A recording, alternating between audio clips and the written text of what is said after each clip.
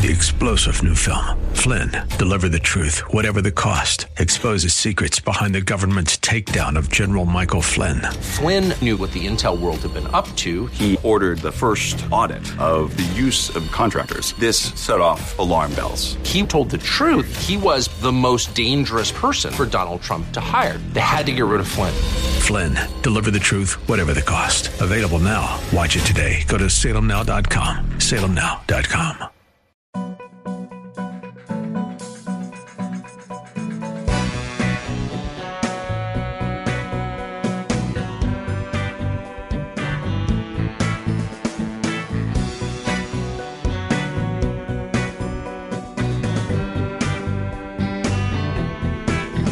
Hello, everybody. Dennis and Julie. Dennis Prager and Julie Hartman. Hi, Julie. Hi, Dennis.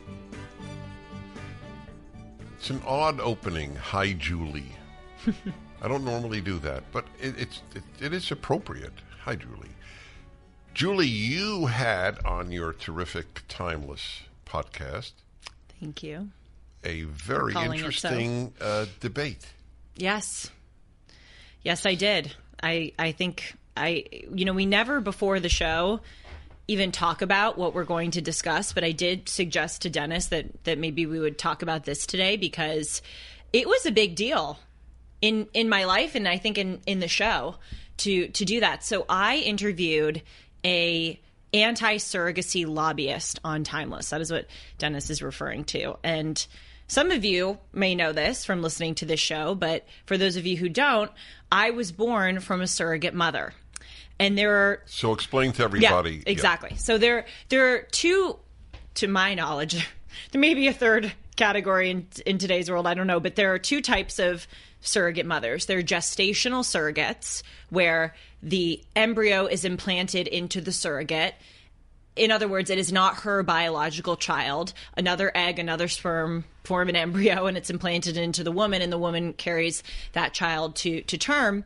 That's the first category. And then the second category is a surrogate who's the egg donor.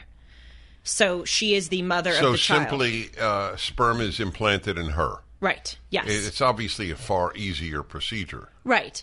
But it's not, they're not in a relationship. It's not, they didn't... Right, it's right. Anonymous almost. Right. Yeah. I don't know how many, I wish I had asked this woman how many people fall into the second category. I would suspect that it's pretty rare now. Yeah. For a lot of different reasons, but that's just to say I am the child of a gestational surrogate. You are your parents, both your parents' biological offspring. Yes.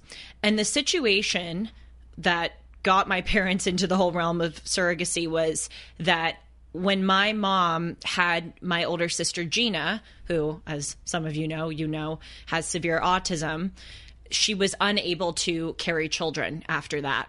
So she had my oldest sister, Harriet. But that had no relationship to your sister's condition. No. Right. It didn't.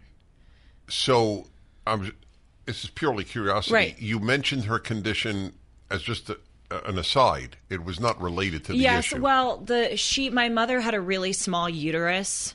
It's really complicated, and it may have something to do with Gina's autism. Okay. All right. I was just curious. Yes, she was born prematurely. In other words, especially after the trauma of that birth. So it was better for all that Yes. another body be used to carry Yes. your mother's egg and your father's sperm. That's right. Because both of my sisters were premature. One Right. of them ended up being autistic.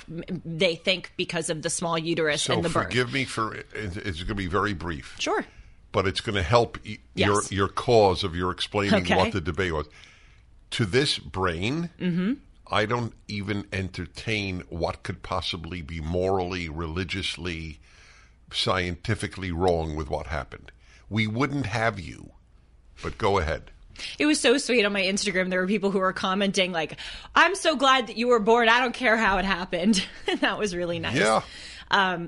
But it's very interesting you say that because as I have observed with you, many people who don't know you and who do not take the time to learn what you actually believe would make the argument, and I've heard this before from, my former classmates, well, Prager is probably a nuclear family absolutist. That, you would oppose adoption, you would oppose surrogacy. Little do they know that you have a child who you have 2 sons, but one of them is adopted. And here you just said that you do not see any moral or religious objection to surrogacy. Right. I want to say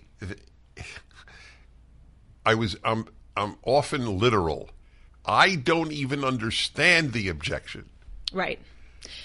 Well, I'll tell you what she said. And by the way, the best way to know what she said is to watch the episode. So I encourage everyone to go and watch it. And tell them how to do it, because it's important. Yes. So here is Dennis and Julie. It's on the Julie Hartman YouTube page, and so it's in the video section, just as this episode is. And so that's setting the groundwork. I am the child of a gestational surrogate. Now, we live in a world today where... By the way, at what age did you know this? Oh, from the time that I was born. Well, you can't know everything from the time that you were born. But I have to give my parents so much credit. They never hid it from me. And in fact, they made it such... I say it's both a huge part of my life and not a huge part of my life. Because it's not something that I necessarily think about on a day-to-day basis. But growing up, my mom especially, I have to give her huge credit for this, would always talk about the miracle of that birth. And she would say that after she had Gina, because there's a big age difference between me and my 2 older sisters, 8 and 9 years respectively. And during those 8 years between Gina and Gina's birth and my birth, my mother was doing IVF. Then it was determined that she, because of her uterus and because of the previous births, it was not safe for her to have another child. And then they entered this realm of surrogacy, which was so hard for them. They moved to California in part because they were living in New Jersey, in part because California had more established surrogacy agencies. Yes, surrogacy was not legal in most states until like a decade or a decade and a half ago. When I was born, I think only like 2,000 babies in the United States had been born via surrogacy. My mom says when she would tell people about it, people would be like, what? What are you doing? It was so kind of out of the norm. Anyway, I just wanted to establish the situation my family was in, because there are people today like Kim Kardashian and Khloe Kardashian and other celebrities who choose to have children via surrogates, in large part because, and even they admit this, they don't want to go through the pregnancy for cosmetic reasons. By the way, I don't judge them for doing that. Whether it's that you can't have a child or you're doing it for your own reasons, I still think surrogacy should be allowed. But I want to establish that in my case, it wasn't that my mom didn't want to gain 50 pounds. It was that she wanted another child. She couldn't, and surrogacy was the way to do it. So I interviewed this woman, Jennifer Lau, on my show. She is the founder of the Bioethics and Culture Network. I believe that's what it's called. And within that, she has a campaign called Stop Surrogacy Now. And the whole genesis of this episode was that I was at the ARC conference with you in London, which is a conservative conference. And I was really surprised to meet a lot of people there who were anti-surrogacy lobbyists from all around the world, not just the United States, places like Hungary and France. And that surprised me, because especially that we were at a conservative conference, because I think of being pro-surrogacy as one of the most pro-life positions that you can take. But as I said on my show, instead of canceling these individuals and getting whiny and upset and feeling offended, I talked with them and I made friends with them, and they knew that I'm the child of a surrogate. And I had this woman on my show to demonstrate to people that it is possible to have respectful and mature disagreement on a very important issue. We often hear, as you know, that if you say that there are only 2 genders, you're allegedly threatening a trans person's existence. Here on my show, I had someone who literally is against the mechanism of my existence. Right. And I don't feel threatened. Right. I felt grateful that she was willing to talk with me. Well, that's why you're conservative. So exactly.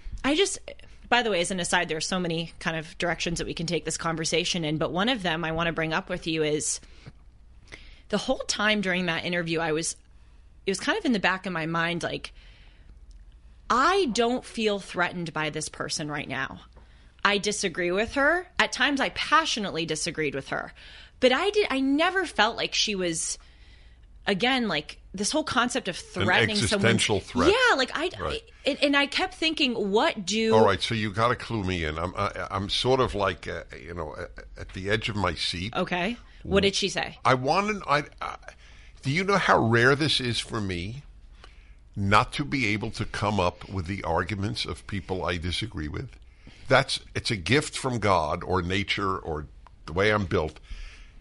In the shower, where I do a lot of thinking, I actually will think of a position I take, and immediately my brain will come up with the opposition. Right. So I am about 80% of the time, I know what people I will debate with will say without having even read them.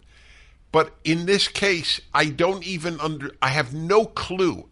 In private, I asked you, was it religious, the opposition? Is it secular? Is it feminist? And I still don't understand. Okay, so let's go through it. Here are the arguments that we got to in the show.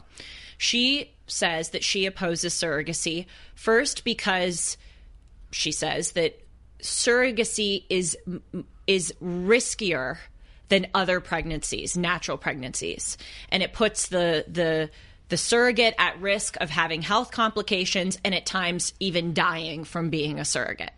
We'll get into that, but let me just give you kind of a laundry list of her oppositions. That was the first one, that surrogacy is more risky than other pregnancies. The second argument that she gave was that payment for pregnancy is coercive. She said no one would do this unless they were given money. Now, again, I have a lot of counter arguments to that, but I'm just going through them here. I'm biting my tongue. Go ahead. And then the third kind of big argument that she made was that, well, I asked her about, a lot of people get paid to do physical things that they wouldn't otherwise do without money. For instance, we watch people scale ropes on sides of buildings, construction workers. Would they do that if they weren't getting paid a sum of money? And I said, so why are those jobs acceptable to you? But did you say this to her? I did, yeah. And what did she say? She said pregnancy is not a job. So that was sort of, I felt that she, again. Yeah, but she made it into a job because she said it was payment. You're responding to her argument. Her argument is that paying them is coercive. And you're saying paying anybody to do anything is coercive. Right. That's the nature of payment. Yeah. Who would do what they're doing for no money? Very few people. I think what she was saying, and again, I don't agree with her, and I don't quite understand what she meant, so I really want to encourage everyone to watch it because I also don't want to speak for her and perhaps misrepresent her argument. I'm just doing the best I can here from what I understood. But what she said was that pregnancy should not / is not a job. And to me, she was kind of invoking this like spiritual argument that like pregnancy shouldn't be bought and sold. A job is anything you're paid to do. Now, you might say that a job is immoral, but the definition of job is what you are paid to do. Right. Otherwise, so what is a job? Why is cleaning toilets a job? Do people want to clean toilets? I gotta believe that a lot of women would prefer to be a surrogate mother than clean toilets. Right. Okay, so that was the argument. Okay, yes. I don't understand. I still don't understand it. What you're saying? Maybe it was spiritual.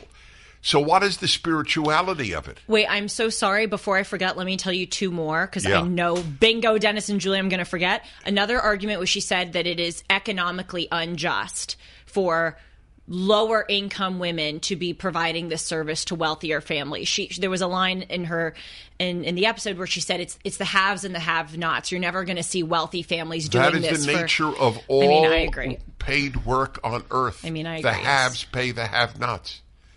Yes. If you are the housekeeper, you are the have-not being paid by the have. Yes. And then the fifth argument that she made was that medicine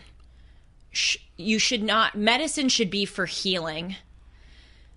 You should not use medicine to do unnecessary things that could potentially put people at risk. And so one of the things I said... Well, that was back to number one, that it's risky to the mother, to the surrogate right. mother. She was just saying, and she made the argument, look at what's going on with, trans individuals getting their breasts chopped off and getting puberty blockers. I don't know why that's even... I agree. I don't think it's an apt comparison, universe. but she was saying that, medicine should be healing, and we've gotten into this realm where medicine can essentially do anything, and we have to restrain that. But my rejoinder is cutting off the healthy breast tissue of a woman, of a girl who says she's a boy. Yes, is far different than It's not comparable. It's, as I said, it's not the same universe. It's a non sequitur. It's not only not apples and apples. It's apples and toilet paper, or apples and newspaper. I wish I could talk to her, because you should maybe have her on your show. I'm not even kidding. I might do that, because it's one of the rare times in my life I don't understand a position that I don't take. I'm passionately for capital punishment for some murders, for premeditated murder. But I understand why people oppose it. Right. Emotionally and morally and whatever other arguments they have.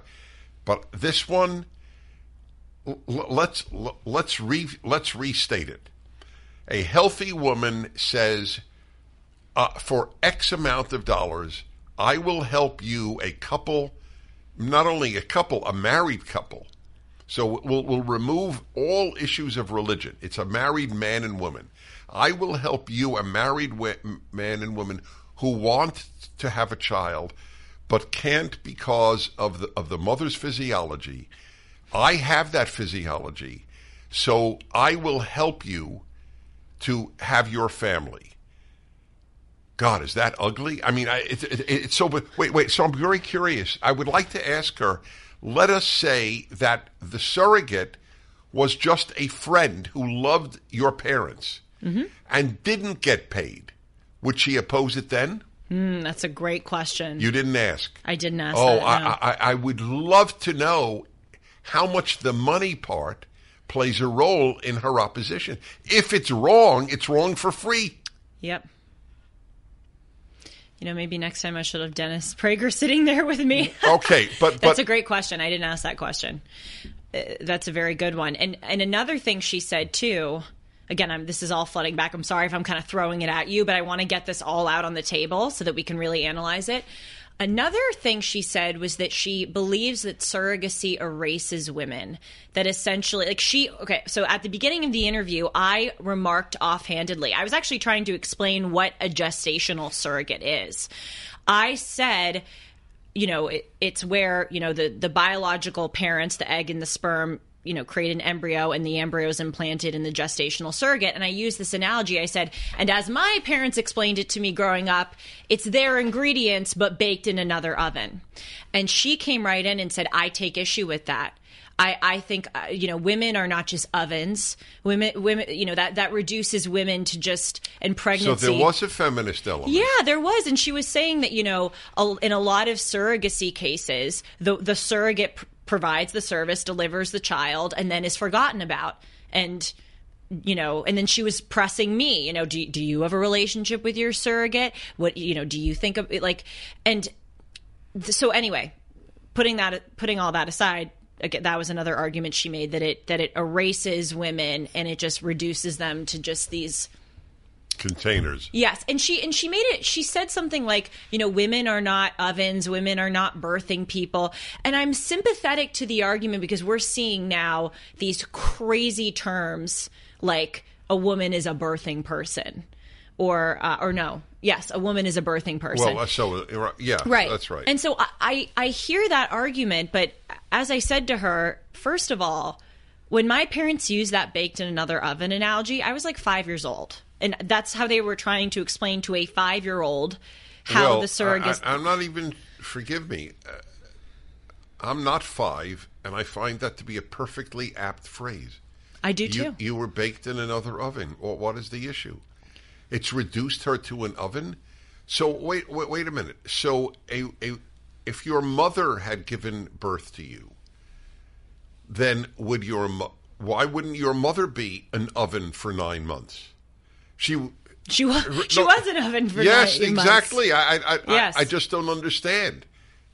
Oh, all right. So wait, I think I come up with her answer. Yes, but your mother would not been only an oven, whereas the surrogate was only an oven. Right. Okay. All right. That's what they would answer. Fine. And it's just, and the other thing I said to her was like, we don't, I know that you object to these transactional terms or these, what you would call reductive terms, if that's even the right word. But first of all, they are providing a service. And, these women in the United States, all over the world, there are horror stories about surrogacy because it's not as heavily regulated and people get extorted. And I obviously... You know what they did in the Bible when your wife couldn't give birth? What? They did get an oven. They were called concubines. I'm curious what she thinks of that. I don't know. You don't know if this woman was at all religious, right? I didn't know that. Yeah, so I do have to have her on. I'll ask this question. Because isn't a concubine an oven? And Abraham, when Sarah couldn't conceive, Abraham had concubines. Well, what if you adopt a child? Is the birth mother the oven that got you this adopted child? Like, that's right. Yes, that's right. So, but what I said to her was, look, they are providing a service. In the United States, these women knowingly, willingly enter into agreements where they are agreeing to do this for a sum of money.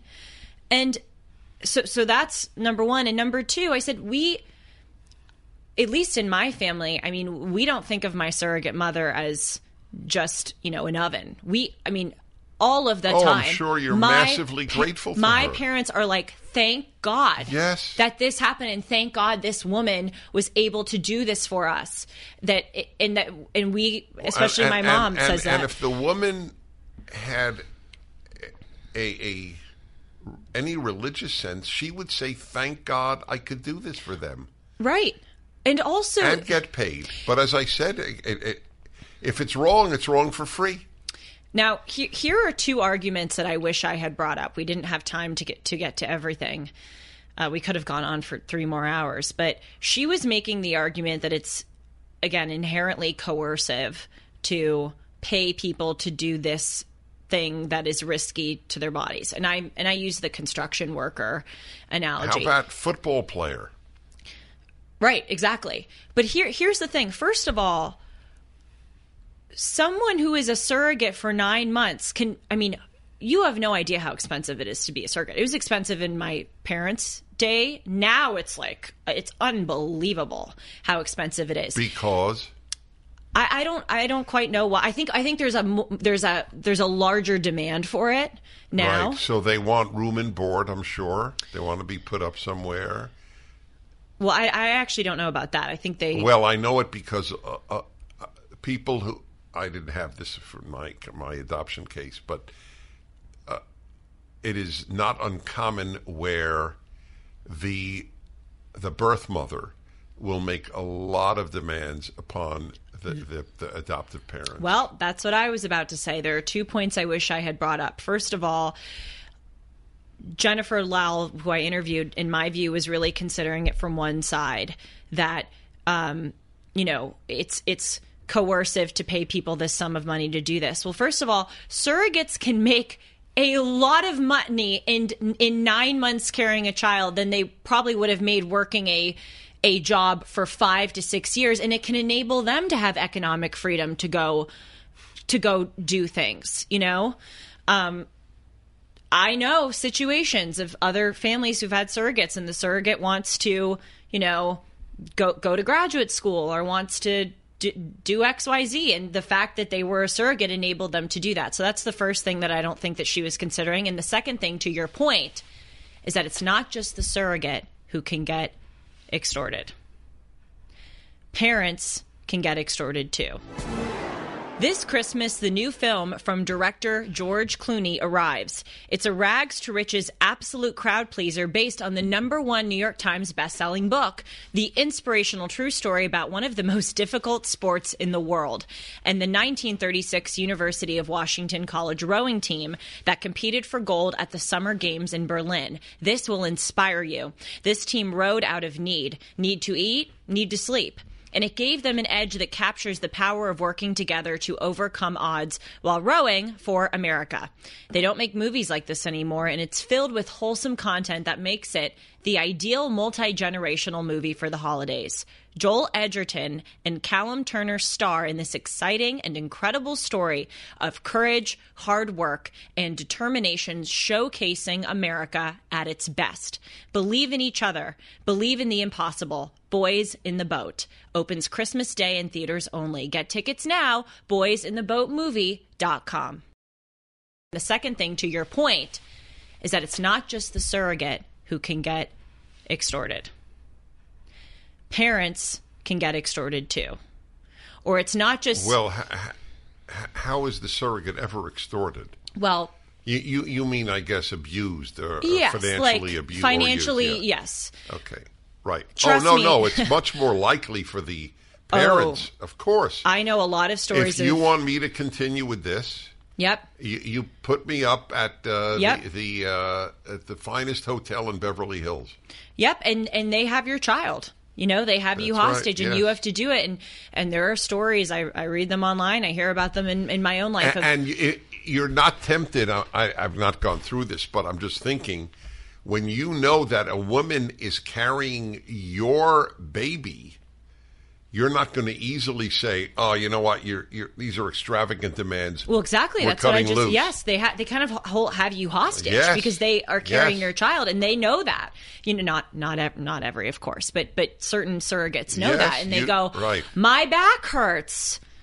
I don't know if I can go to work. That's right. Will you pay for me to, get a housekeeper to clean up? Will right. you pay for a nanny to pick up my kids from school? Will you pay for these meals because I need my again, yeah. So, gosh, so many avenues of this to explore. But again, the thing that I wanted to show was how possible it is to maturely and respectfully disagree on a very personal issue. No, I salute you for that. And that I was not threatened. And by the way, there were times where she got personal in a way that kind of surprised me, where she said, I find it to be interesting, because she was asking me personal questions about my surrogate, my relationship with my surrogate mother, how much money my parents paid her. And I said, I do not feel comfortable sharing those details because... Well, yeah, that's the one area you and I differ. Because when you told me that, forgive me, I know I'm interrupting. It's okay. And I knew you'd say it's okay, but it may not be. I also think it's a bingo card, so... But it doesn't matter. I don't want to let that point be lost. The reason that I wouldn't have said, it's a personal question. And you're totally right. It is. I would like to know, what difference does it make? That's what I don't understand the question. Let's say my parents gave her $45. Let's say my parents gave her $45,000. Is your opposition based on the sum of money? I don't understand why the question is relevant. Right. Well, that's what I said. The first thing I said was, I have no obligation to tell you or anyone personal details that, I don't feel comfortable sharing. And by the way, the reason why I didn't feel comfortable sharing certain things was that I haven't asked my surrogate's permission. I haven't talked to very noble. That's and right. I'm not trying to sound like Mother Teresa, but I this is a personal subject, and I don't want to step on anybody's toes. In my own family, my surrogate mother, there are a lot of people involved in this that so that I just want people to understand that's my objection. And now someone could say to me, well, Julie, you decided to do this episode where you you say that I'm the child of a surrogate. Let's have a debate. In other words, you entered this personal realm. Why won't you, go all the way? But my kind of response, no one's ever said that to me, but like you, I consider all the possible objections that people could have to me. And my response to that is, we can talk about someone's marriage without expecting them to divulge the details of their sex life. Like, in other words, just because you're sharing something personal doesn't mean that you have to give every single detail about that personal thing. And to your point, I didn't think that it was relevant to the discussion. We can debate surrogacy on principle. Again, whether it was $45 or $45 million. Let's talk about your objection to money. Again, we don't need to make it necessarily about yeah, me. You know what? I'm going to definitely have her on because I'm just so curious. The more I hear the arguments that she offered you, the less I believe it came from religion. Interesting. Because I entertained the money part makes it sound more feminism. Yeah. And the... Because she didn't offer any spiritual arguments, did she? Well, she didn't use the word, if I'm remembering correctly, or if I heard every word she said. I don't believe she used the word spiritual, but to me, some of her arguments were spiritual. Like, pregnancy is not a job. Pregnancy is not something that you can just, pay people to do. It has this... Right. So these are comments that are made by people, whatever the subject, and they are completely certain that it is a truism what they have said. But pregnancy is not normally a job. First of all, we didn't have the ability to have it as a job until the very, very recent past. Right. They didn't know how to implant embryos. They didn't know how to make embryos, let alone how to implant them. Right. So it's academic. So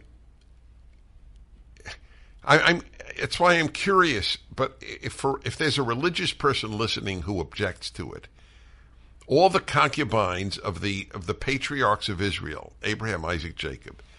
So they didn't all have concubines, but if you couldn't have a child with your wife, it was the norm to have a concubine. That is a surrogate. Because the child of the concubine was considered your wife's child, not the concubine's child. Well, the counter argument is that even a lot of religious people wouldn't necessarily endorse concubines. That practice. Yes, so in the Bible. So fine. Do they think that they were sinning? Let them say that, Abraham sinned. God didn't think so. Now, again, you always have to judge people within their times. I'm not a concubine fan for today. But that is an ancient form of surrogacy, and much more difficult for the woman because she didn't have an embryo implanted. She had intercourse with a man whom she may have loved. Mm-hmm. Here's where I am really endeavoring to be intellectually consistent. I am obviously pro-surrogacy, but I don't know if I'm pro-sex work. And I'm really trying to understand because one of the things I kept saying in this interview with Jennifer, who, by the way, she's probably listening, I just want to thank you for coming. I'm truly, although I disagreed with her and at times passionately so, I'm really, really grateful to her for coming on. I didn't cancel her. She didn't cancel me. It was so nice to have someone that was willing to do this with me. So thank you. I really appreciate her. But I'm trying to be intellectually consistent here as to why I would be pro surrogacy and not pro sex work. Oh, this is what I was saying. Why are they related? I mean, ironically, it's this idea of if someone willingly, knowingly enters into an agreement and they're getting paid money for it and they're doing something risky or with their bodies that, leaves them vulnerable.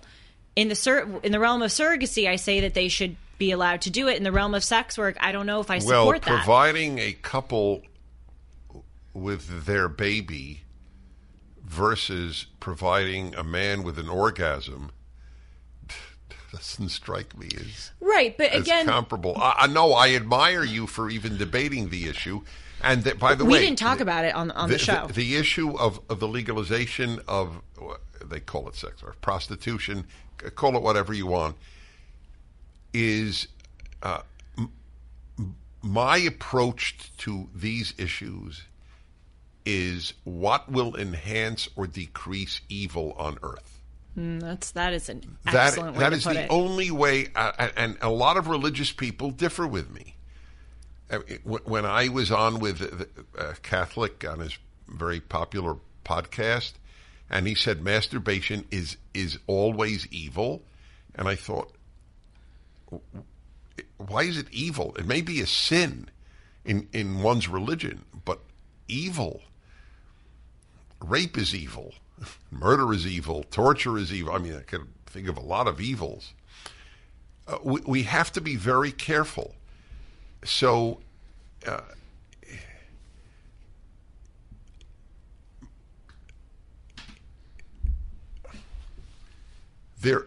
I'm against legalizing prostitution, but I don't dismiss arguments that if we regulate it, far fewer trafficked women will be involved in it. See, that's what I meant by evil. Trafficking is evil. Prostitution is sinful. They're not the same. Why is it sinful? Because we who have religious standards for the act of sex believe that it should be ideally within the marital bedroom. That's why. Just as any non-marital sex for Judaism and Christianity is in the realm of sin. But look, when we just read in the weekly portion in Jewish synagogues this past week about an amazing story of Judah sleeping with his daughter-in-law, who he didn't know was a daughter-in-law, but she wanted a child from his family, and she was owed it under the Levirate law, which I won't even bother explaining. And Judah, after whom Jew is named, Yehudah is Judah, Yehudi is Jew. I mean, it's and from whom, listen to this, is the ultimate. From the relationship, from the sexual act between Judah and his daughter-in-law Tamar, who dressed up as a prostitute, and he didn't know it was her, and the descendants of that, the descendant of that child will be King David, and the messianic line, both for Jews and Christians, because Jesus is frequently said son of David.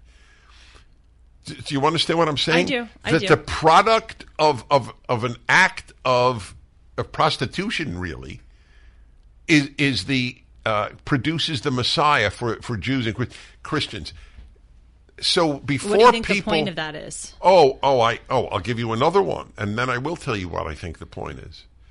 That it was a Canaanite prostitute who enabled the Israelites to enter Canaan successfully. She put up the spies. She hid the spies, the Israelite spies. It was a prostitute. And as I say in speeches to religious groups, God could have picked a Canaanite accountant, a Canaanite nurse, Canaanite teacher. He picked a Canaanite prostitute. Why? Okay. This is where I am in no man's land, but I sleep well because I say what I believe. And I believe that both traditional Judaism and traditional Christianity went overboard on the issue of sexual sin. Wait, okay, but I'm trying to relate this to what we were just saying. These are sins, but I think that God doesn't consider them as awful as many religious Jews and Christians do. That's my point. So relating this to this I guess, debate I have in my head. Is it intellectually consistent for me to be pro-surrogacy but anti-prostitution? Okay, from a secular standpoint, it's tough. But they're still not related. I mean, even a secular person, no secular person is going to say implanting an embryo to produce a child for a couple is identical to a woman sleeping with man after man. Right. Nobody. You don't have to be religious to see that they're right. not related. And also, if I may cut in, but I do want to go back to this Canaanite prostitute. The reason, too, why I oppose prostitution is I think there is way more room for women to be exploited and abused and violently harmed being prostitutes than they are being surrogates. Right, which is an argument that the legalization of prostitution people make. Now we can prevent much better right. women from being abused and raped and beaten by pimps. By the way, if that's true, it is very hard not to argue for its legalization. I want to reduce evil. The problem is when you legalize something, you're effectively endorsing it. Well, you're effectively increasing it. Right. That my biggest argument against the legalization of prostitution was vast numbers of young women will enter the field if you legalize it. And nobody can argue that's a good thing for society. Mm-hmm. Carrying a child for a family who wouldn't otherwise be able to have a child is a benefit to society. You are bringing a life into the world. No. Having young women go and you're the one who raised the question. How could I do X if not Y? Right. They're not related, in my opinion. Look, it's fair that you ask it. Well, look, I believe it or not. I say believe it or not because there are people who think that I'm a terrible person for being conservative. I really want to be intellectually consistent. And one of the things that I kept saying to Jennifer when we were debating was, what is the principle here? What is the principle here? Let's go down to the principle. If you think that it is coercive to pay people a sum of money to do work that is risky and potentially harmful and potentially fatal with their bodies, why do you not apply that same standard to construction workers, miners, factory? The point is, I was trying to go back to the principle. Well, did she answer it? Yes, she said pregnancy is not a job. That was her argument. No, well, that's a non sequitur. Look, I totally agree. If you talk about the danger, then talk about danger. Then if you want to get into it's not a job, I don't understand. And it is a job. It isn't always a job. It isn't usually a job. And it isn't only a job. I think it's providing an immense spiritual Okay, fine. But thing. Well, so is being a rabbi, priest, or minister. Right. They get paid. Priests get the least because they take sort of vows of poverty, but beside the point. I mean, but I'm trying to go back to the principle here of, okay, why am I pro surrogacy? But at least now and I think I say at least now because I'm willing to have my mind changed, but I don't know if it will. I'm anti prostitution, and it goes back to the argument that you so well articulated about elevating good and diminishing evil. Mm-hmm. And also, I really, again, believe that there is far more room for exploitation with even when it's regulated. Yeah, if that because people. Right. I mean, there are two separate issues. Well, they're related but separate. If we really did regulate, like they do, I believe in some European countries. Yeah. Is there less trafficking? If there is there less suffering of innocent women if prostitution is regulated than if it is not? Then no matter what one's view especially as a religious person, you should be preoccupied with reducing evil. Those who love God must hate evil. It's a commandment in the Psalms. Mm-hmm. If you love God, you must hate evil. Okay, so... And not every sin is evil. In Judaism, it's a sin to eat pork products. No Jew would say it's evil to eat a pork product. They'd say it's a sin for a Jew, obviously, not for a non-Jew. So, look, it's been my experience in life. Most people, religious or secular, do think with their hearts, think with their emotions. Yeah. And it's very hard to combat that. By the way, just for the record, since I know how everything I say gets amplified,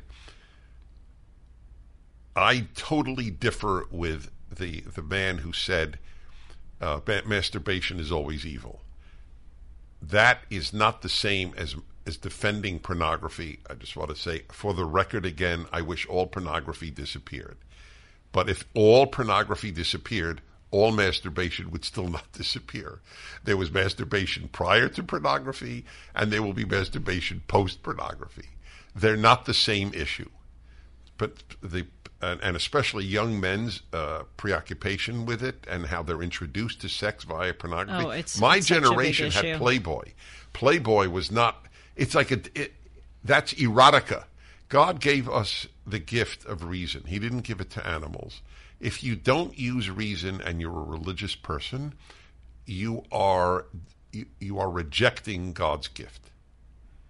That's how I look at it. Well, so you said a few minutes ago that if you take a religious view of sex, then you'll oppose prostitution. Yes, well, you'll oppose any non-marital sex. Right.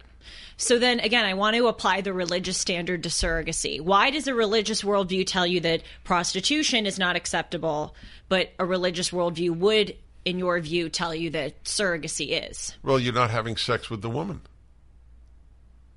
There's no sex involved with the surrogate woman.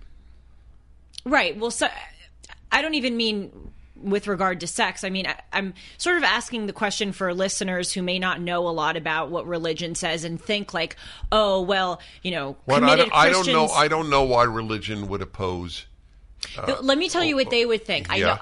I know these arguments so well. Okay. People would say, well, don't Christians believe that, it should be a mother and father and the mother and father's biological children and the mother should bear... ironically, okay, wait. And the mother, like they think that someone like you, a committed Jew or a very religious Christian, is a nuclear family absolutist. Mother, father, biological kids, mother, parent. You can be a mother, father absolutist and still be okay with surrogacy. Right. Again, I agree with you. I'm just saying with their impression. Right. But it doesn't violate any of the norms that they want having. They think a norm is that the mother should carry the child. It should all be natural. That is the statistical norm. But it doesn't mean it is the religious mandate. They think it is. Okay. And you're saying it's not. Okay. Well, I don't know on what grounds. Maybe they'd educate me. I'd like to know on what biblical grounds you would say that it is a sin and should be avoided. A married couple, the woman cannot, for physiological reasons, carry a child. You would not have the child carried by another woman. Maybe there are religious arguments that I'm not aware of. I fully acknowledge that. But I'm not aware of them as of this moment. Well, as you also said, and it's a very powerful thing, that there are examples literally from the first, well, not the first family, Adam and Eve is the first family. See, I want to get my biblical families right. There's Adam and Eve, Cain and Abel, and then there's Abraham and Sarah. So would you say that's the third family? No. They're down the line. It is not. Oh, I don't see. know how That's many right. numbers, There's that whole lineage. Okay, whatever. Yeah. Putting that aside. Within the first 7 chapters of the first book of the Bible, we are presented with a family, the patriarch, Abraham, whose wife is unable to bear children. And to your point, he takes a concubine, Hagar, to have Ishmael. See, I read the Bible. Do. I read your commentary. I'm just bragging at this point. But I'm so proud that I know it. And obviously, that's not to say that all religious people endorse concubines. But the point is, religion, literally from the first patriarch, has a situation where a married couple cannot bear children and they have to seek an alternative. That is the point. And so 3,000 years ago, it was a concubine. Today, the alternative is a surrogate who knowingly, willingly enters into an agreement, and it's regulated and it's not taking a prostitute. And it doesn't involve your husband having intercourse with another woman. Yes, we've elevated that. You would think religion would be thrilled with it. That's right. That's exactly right. We've taken the Abraham, Sarah, Hagar situation and made it better because the married man is not having relations with anyone else but his wife, and the person is not a prostitute. They are someone who knowingly and willingly enters into this agreement. There are many good reasons to buy gold and silver. Bank failures, digital currency volatility, emerging market countries trying to topple the dollar as a global reserve currency. Julie Hartman here for AmFed Coin and Bullion, Dennis's choice for buying precious metals. If you ask AmFed owner Nick Grovich to simplify the case for precious metals, he'll tell you when President Roosevelt recalled the gold in circulation and paid people with paper money, they received a $20 bill for a $20 gold piece.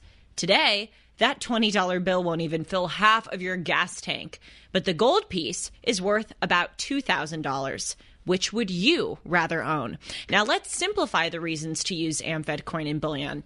Nick's been in this industry for over 42 years, and he's proud of providing transparency and fair pricing to build trusted relationships.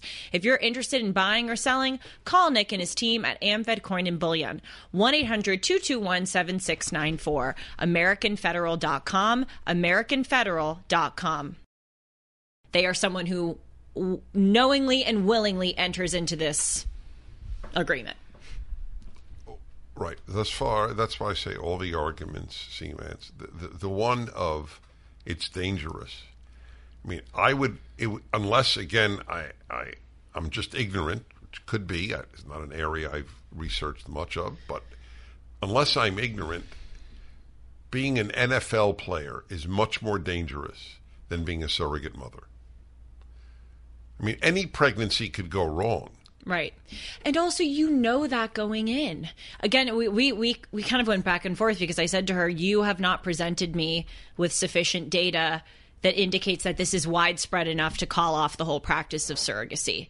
Because again, we have to do a cost-benefit analysis. Every time you get into a car, you are risking that you may crash the car, kill yourself, and kill another person, or become a quadriplegic, or have something bad happen to you. But the reason why we still get into cars is because far more people drive safely and get to their destination and don't die or become a quadriplegic. Yes. So we have to apply that same standard. And I said to her, you have not presented me with sufficient evidence to indicate that these horror stories are so rampant that we need to call the whole thing into question. And second of all, even if it is the case that surrogacy carries immense risk of profound personal injury, that person is knowing that, hopefully. So I'll tell you, going into that in agreement. light of this issue, here's an interesting one. I don't think the prostitution one is related. Wait, I'm sorry. Can I pause for one second? Oh, yeah. I'm so sorry. I never mean to interrupt, but I want to make something clear. Okay. Because I said hopefully. I want surrogates to have fully informed consent about what they are getting into. I want to make that really clear. And so if it is the case in America that surrogates are not given the full story, the full data on what they're going through, I oppose that. But assuming that they do, assuming that they are given every study that indicates that they maybe suffer personal injury, they know that they enter into that agreement knowing the risk. Just as when you jump out of an airplane, you are knowing that you're entering into something risky. I want to make that clear because the informed consent thing is an issue that I care a lot about and I fully support. So sorry. Go ahead, Dennis. No, I forgot the point. I knew that would happen, but I knew I was going to get nailed if I didn't clarify. I'm really sorry. I hate doing that. All right, so Sean is telling... Oh, my God, I feel awful. So don't worry about it. So Sean was telling me that one of her arguments is that doctors, they need to what? They shouldn't do things that are not necessary. So then should any doctor perform cosmetic surgery? Well, that's what I said. Oh, she said that they should not? Okay, well, people, I think she said that she's okay with plastic surgery. Okay. Well, if she's okay with plastic surgery, then the argument that doctors are not doing necessary things, I mean, necessary is in the eye of the beholder to a certain Again, extent. everyone needs to go watch the video. Yeah, I mean, don't want to speak for her. removing girls' breasts because they say they're boys is a different category of having a nose job or, for that matter, a breast implant. All of my life, I have witnessed moral non-clarity. That is the great bane of the human existence, the lack of clarity on moral issues. People fight fights that are not necessary to be fought, and they don't fight the fights that are necessary to be fought. It's like I wrote a column a few years ago during the riots of 2020 and the tearing down of all these monuments. What was it? I think the title was "The Left Fights Monuments, the Right Fights Evil." Well, no, it's just I'm so afraid of interrupting you. After what happened. I'm so sorry. An eye of you. It's fine. It's not an issue. I mean, it's just, we're both passionate. Well, that's a big issue that I take with people. It's like when I see this, to your point, crusade against monuments, I'm like, are you kidding? Like, this is what you're focusing on? Or when people are lamenting, obsessing about microaggression, it's like, you have no idea what real evil is. That's the whole point. You have no idea. They don't have an idea what real evil is. Yes. 45% of young Americans never heard of Auschwitz. And look, really? Yes. Oh my God. That's a Pew poll. Oh, God. And look, there are issues pertaining to surrogacy that I think need our attention. And these are serious things. For instance, informed consent. I'm on board with that. You should totally have informed consent before you get a vaccine, before you have an embryo implanted in you. Of course. Also, before you get an abortion, you should have informed consent. Exactly. Very, very good example to bring up. And there are also other issues. We got to this at the end of the interview, where there are stories of families who, for example, implant 3 embryos into a gestational surrogate, hoping that one of them will take. I mean, in my case, that my parents implanted, I forget how many, but one of them took, and you're looking at the one that took. But in some cases, all 3 will take, or 2 will take. And then parents are in the situation where their surrogate is carrying triplets. Well, for those who believe that human life starts in the embryonic stage, that's also a problem, because what happened to the ones that didn't take? Right. They're not kept. I assume they're destroyed. Well, there are situations where the 3 embryos do take, and then I think this is rare, but nevertheless, these situations exist where the parent then says, well, we don't want triplets, abort one. Really? Situations like that have occurred. How do they decide? They flip a coin? That's the whole question. And also, not just flip a coin, is it the surrogate's body her choice, or is it the parent's contract their choice? If they want to, now that's a fair moral question. And so, of course, my point is this: there are many moral questions in this issue that I will be the first one to say we've got to look at. But I think the thing that I objected to respectfully with Jennifer is, if you're railing against informed consent, if you're railing against some of these moral issues with surrogacy, I hear you. But to oppose the whole practice, like in the case of me, with my parents wanting another child, this lovely woman who was willing to help us do it, we walked away happy, she walked away happy. Like, why would you oppose that? That's the question I have. I don't understand. And she asked me at one point in the interview, which honestly I thought was kind of anyway, I don't know if I would have ever really said that to someone. She's like, well, what would your opinion of surrogacy be if you and your surrogate mother had died? And I'm like, but we didn't. But we didn't die. Well, I'm here talking to you. Right. Anyway, it's a good episode. Thank you to Jennifer. In all sincerity, thank you. I would like to have her on, because it would be all revelatory to me. But I would like the answer to what if it was done for free? Because as soon as you raise the money question, then the obvious question is, okay, so for free you're okay with it? Yep. If the issue is money, it comes from feminism, which is a progressive / left-wing doctrine. If the issue is not money, then it comes from a religious perspective. Right. Yep. Well, if there's one thing that I learned through this whole experience, it's something that you often say, and it's that we don't necessarily have a community. We have individuals who support us or who we support. Like, let me explain it. Yes. Because people won't know what I meant. Okay. This is a tough issue to raise publicly, but you did. Well, the past 1 hour has been a tough issue to raise publicly. This but is we tougher. just go for it. So what I have said to Julie is, I don't have a built-in community. Right. I have a huge community of people who respect me and who agree largely or sometimes totally with what I say. But it's not built in. Like, if you know somebody is a Jew, and I'm a Jew, you hardly think, oh, they're going to automatically agree with Dennis. If the person is religious, Christian, they'll automatically agree with Dennis.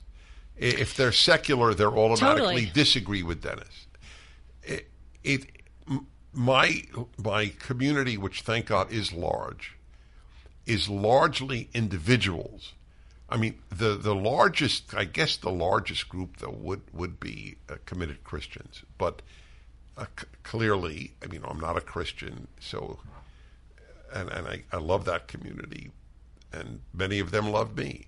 But what I'm saying is I don't have a built-in one. Right. Yeah. Right. And I realize that here where it's especially this issue of surrogacy is so interesting because you have people on the left, to your point, who oppose it, and then you have people on the right who oppose it. But then you also have people on the left who enthusiastically support it and think it's awful to oppose it, and then you have people on the right who enthusiastically support it. The truer thing to say here is the issue doesn't have a community. Yes, but I think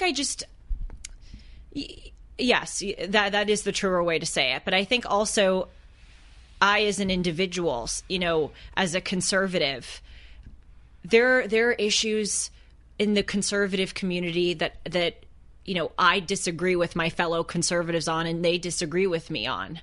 We're not a monolith. Mm-hmm. And this is a pretty big one, where I have butt heads with. Actually, I don't know if Jennifer is conservative. I got the sense she was, but I don't know. And I'm obviously I shouldn't. So speak it for leads her. to a lot of other. Did we discuss adoption? Have we done adoption? I think a little bit, but not in a long time. Yeah. I did Blood versus Love and Values. Oh, because I told you the story about the child of Holocaust survivors whose parents.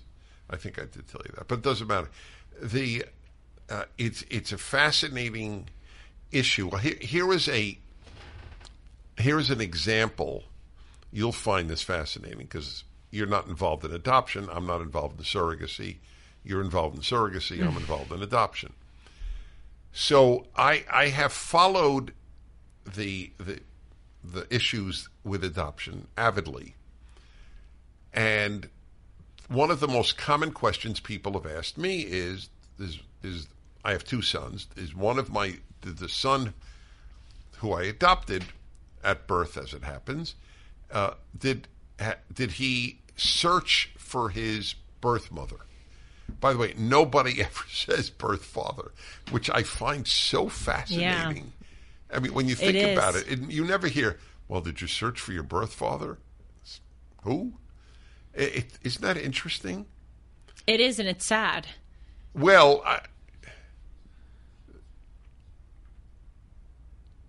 I know that. He's saying Julie was asked, she asked you, did you search for your surrogate mother? That's what prompted I didn't say why, but that's what prompted my raising this issue. But I have a point to make that you'll find fascinating.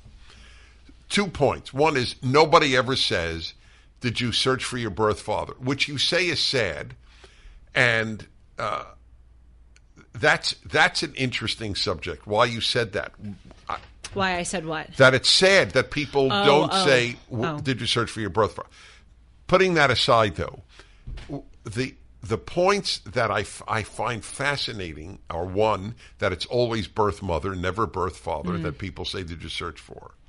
But here is the really interesting point. I may be wrong, but I have been involved in this. After all, that son is 30 years old, so this is not something I thought about for the last 2 weeks only. And that is, overwhelmingly, I have found that girls search for birth mothers more than boys do. Isn't that interesting? It is, yeah. If I'm right, it is really interesting. And I hear my theory, and it's just a theory, but it may have merit. So who is more likely to identify with a birth mother, a boy or a girl? Obviously, a girl. So immediately, the girl who is adopted is thinking, wow, she gave up the child that she is not only the gestational mother, but the oven. Not just the oven, but the ingredients. Right. And so for that reason, and I don't know what other reasons, I think girls do go on searches or yearn to know who the birth mother was.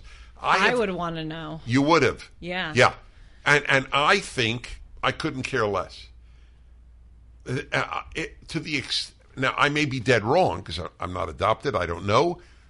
But if I had decent parents, the thought, whoa, I really want to know who carried me and who conceived me, it doesn't strike me as of significance.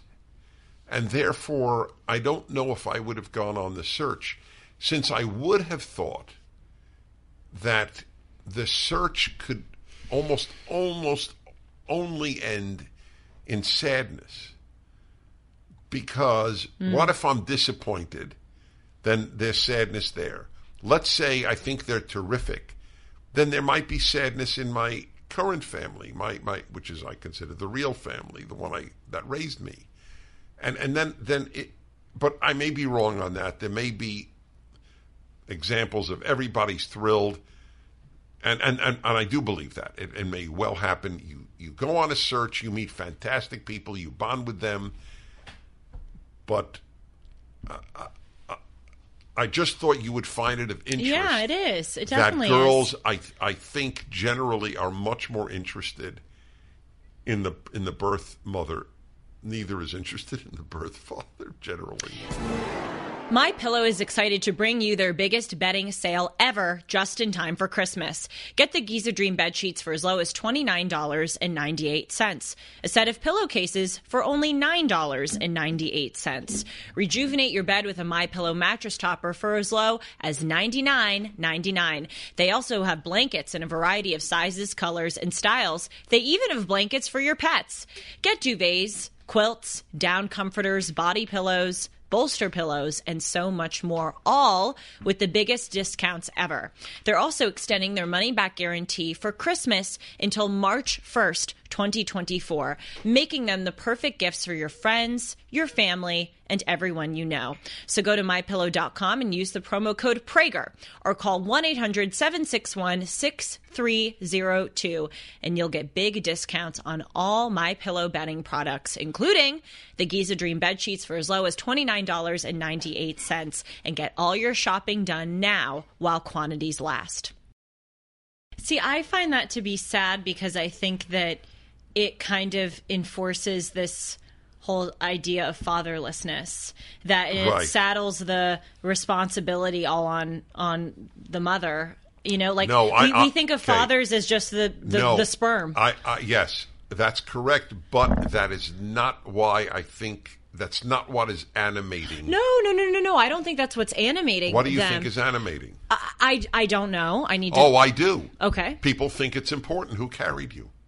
Well, yes. That if the father carried, they would want to know who the birth father was. Right. It's a different universe, but I'm just saying. Well, I think they want to know who they biologically are. Well, they're biologically just as much the father. Right. But they're not. That's not what is their primary interest. My son did meet his birth mother.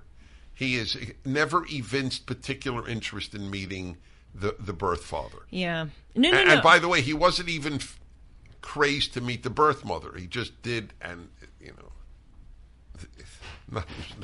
I don't blame people for having more of an interest in meeting their birth mother than their birth father. I mean, that's their own personal desires, and I'm not going to judge that. No, I'm not judging. I know you're not. No. And neither am I. I'm trying to explain it, and it's not easy. Right. I just think in general, it's sad that we don't consider. I get why there's more of an emphasis on mothers because they are the carriers. They're the ovens. Yes. I'm going to use that one till the cows come home. But wait, hold on. Sean has a comment from the other side. Yes. Mothers are more likely to seek out the adopted child. That's true. That's right. You're right. Because they carried it. It's the carrying. Yeah. That's the reason for. I raised it because I knew it was somewhat related. Right. And carrying is in the human emotion a big deal. Yes, it absolutely is. I just think we need to, as a culture, view fathers as... Oh, that's a given. I mean, listen, it's the catastrophe of our time. It really is the catastrophe of our time. Fathers is almost the whole issue. Well, Larry Elder, when I interviewed him on my show when he was running for president, he recently suspended his campaign, but he said that I asked him what is the most important issue in America right now, and he said fatherlessness.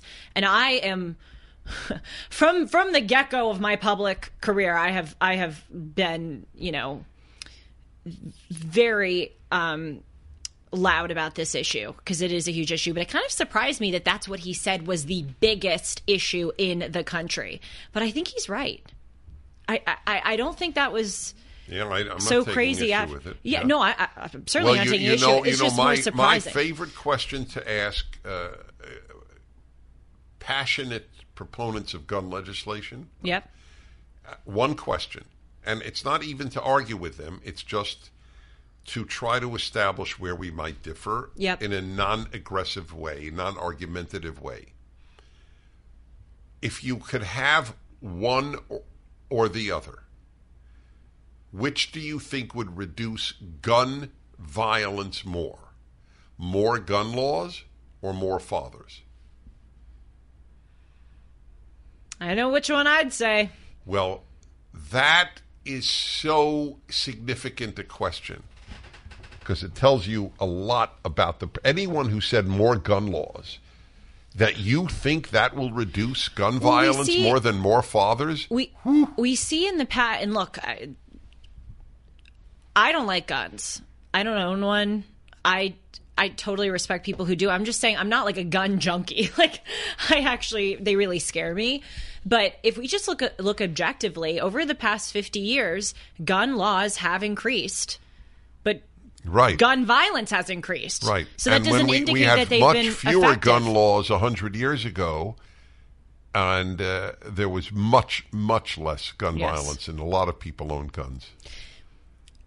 I know that we may be nearing our close, but I just want to make a comment. Someone wrote to me and said, like, wow, this episode, the surrogacy episode you did was kind of risky for you to do, and going with such a personal issue and putting yourself kind of on the front lines of this.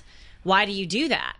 And I thought about you and how you are fearless with the places that you're willing to go. I mean, you talk a lot about male-female relations, masturbation. I mean, and these things are uncomfortable to talk about. It's not always the easiest thing to kind of lay bare what you think and your personal, experiences with certain things. But I just want to say that if it's not going to be me who's going to do it, then who? And I know you think that too. I'm willing to put myself out there if it means that we're having these discussions and we're considering these issues. Good.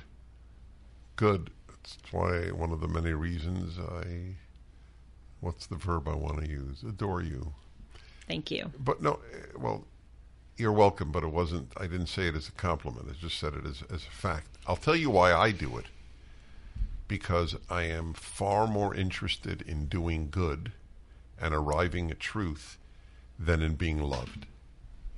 Yep. I don't ask before I speak, how will people receive this?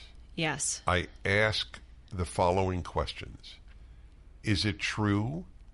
Am I furthering good on earth? And how will God take it?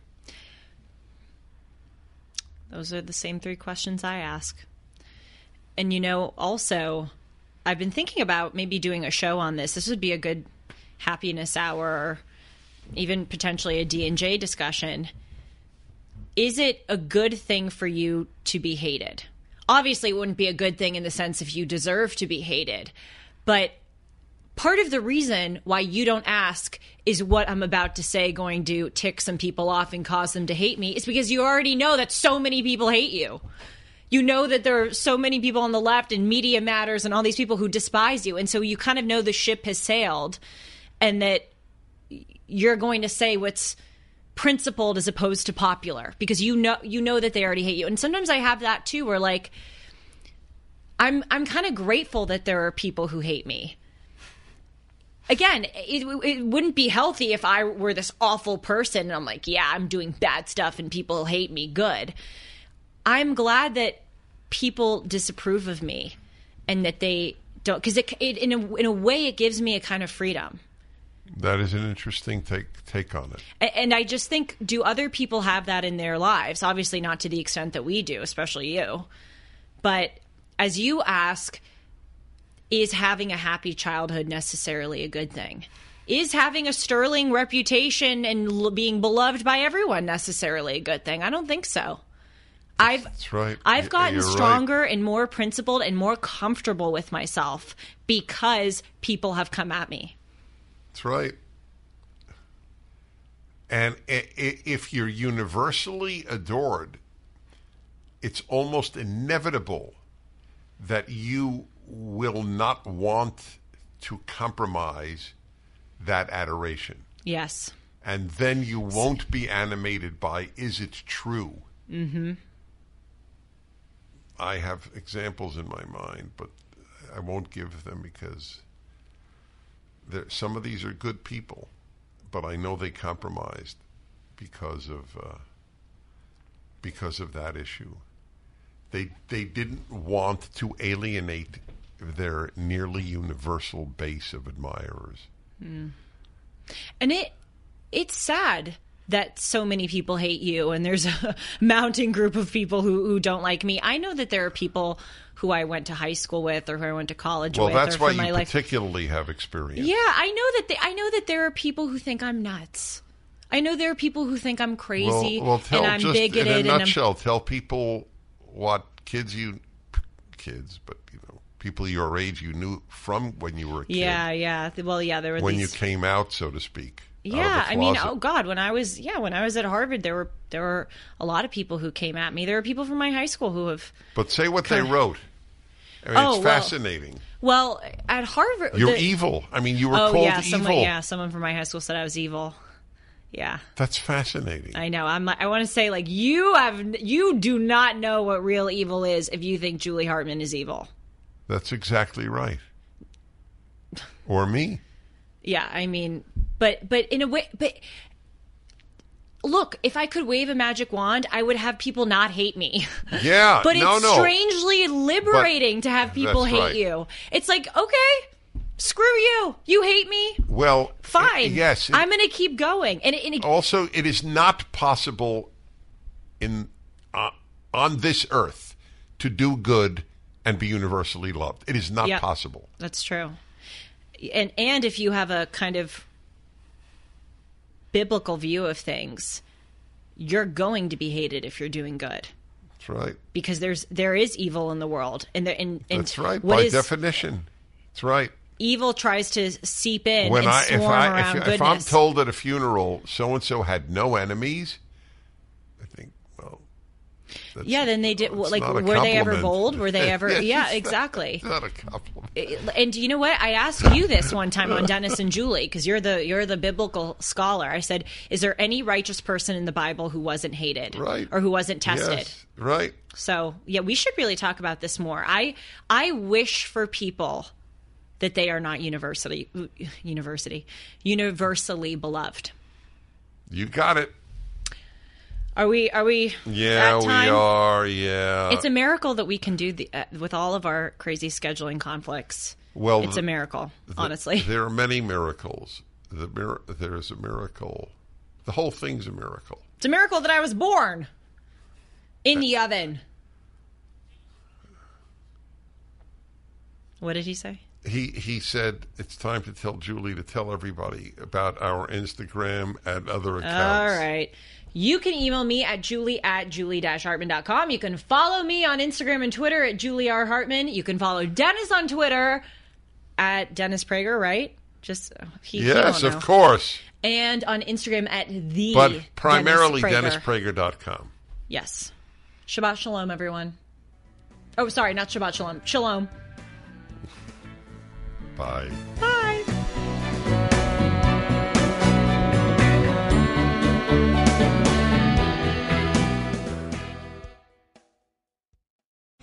Three-star General Michael J. Flynn, head of the Pentagon Intelligence Agency, knew all the government's dirty secrets. He was one of the most respected generals in the military. Flynn knew what the intel world had been up to. He understood its funding. He ordered the first audit of the use of contractors. This set off alarm bells.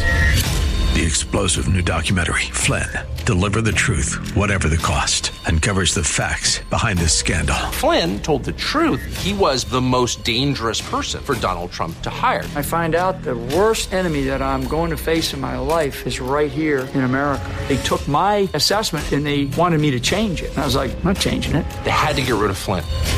With in-depth interviews, archival footage, and never-before-seen personal records of the man behind the headlines. I just felt like I was drowning. Flynn, Deliver the Truth, Whatever the Cost. Available now. Watch it today. Go to salemnow.com. salemnow.com.